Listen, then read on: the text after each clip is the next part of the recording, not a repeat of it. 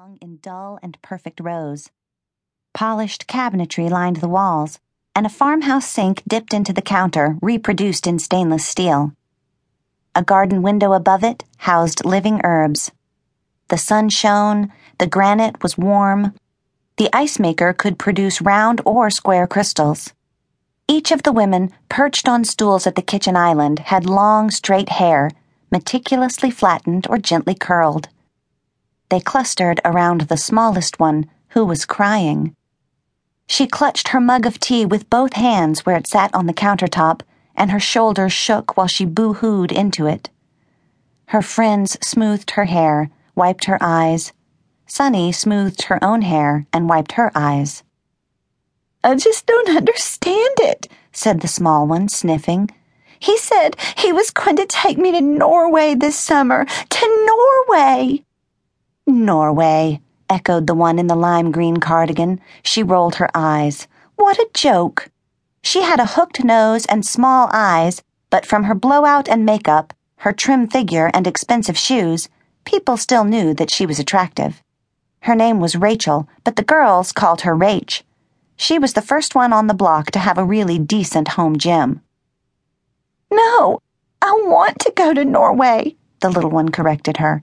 "My people are from there. It's beautiful. There are fjords." "Jenny, it's not about Norway, honey," said Rach, the smooth loops and fronds of her golden hair cascading down her front and onto her tanned and curvy chest as she leaned over. "You're getting distracted." "No," said Jenny, sobbing anew. "It's about that bitch he's fooling around with. Who is she? He won't tell me." Sunny pulled back from them. She wore a chenille wrap around her shoulders and operated the machines of her kitchen with one hand while the other rested on her pregnant belly. She went for the tea kettle, freshened Jenny's tea, and handed her a tissue. These were Sunny's best friends, Jenny and Rach. She knew that they were having a normal conversation, this conversation about Jenny's husband and his infidelity. It was a normal thing to talk about.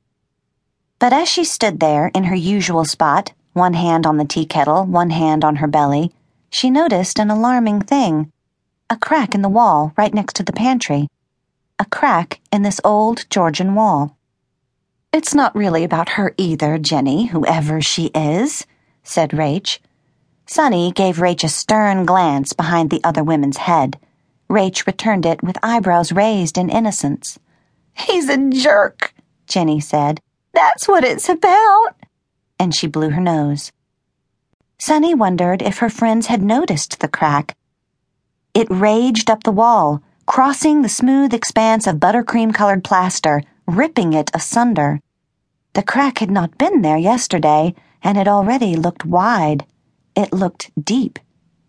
She thought about the house, split down a terrible zigzag, one half of the pantry split from the other, bags of organic lentils, mason jars of beets, root vegetables. What would she do? But Jenny wasn't done crying.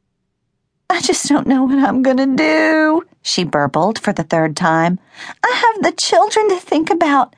How could he let me find this out? How could he not be more careful?" Sunny imagined the house falling apart, with her as the fault line. Maybe with Maxon in space, the house had given up on maintaining appearances. Maybe it would crumble into the earth without him, without the person standing in the husband spot. Everything changes. Everything falls. Jenny's husband, rockets to the moon, the wall containing the pantry. "Shh," said Rach. She reached for the remote, turning up the volume on the kitchen TV. Sunny saw that the microwave read 12 o'clock. She pulled the wrap tightly around her, and 2 fingers fluffed up the bangs on her forehead.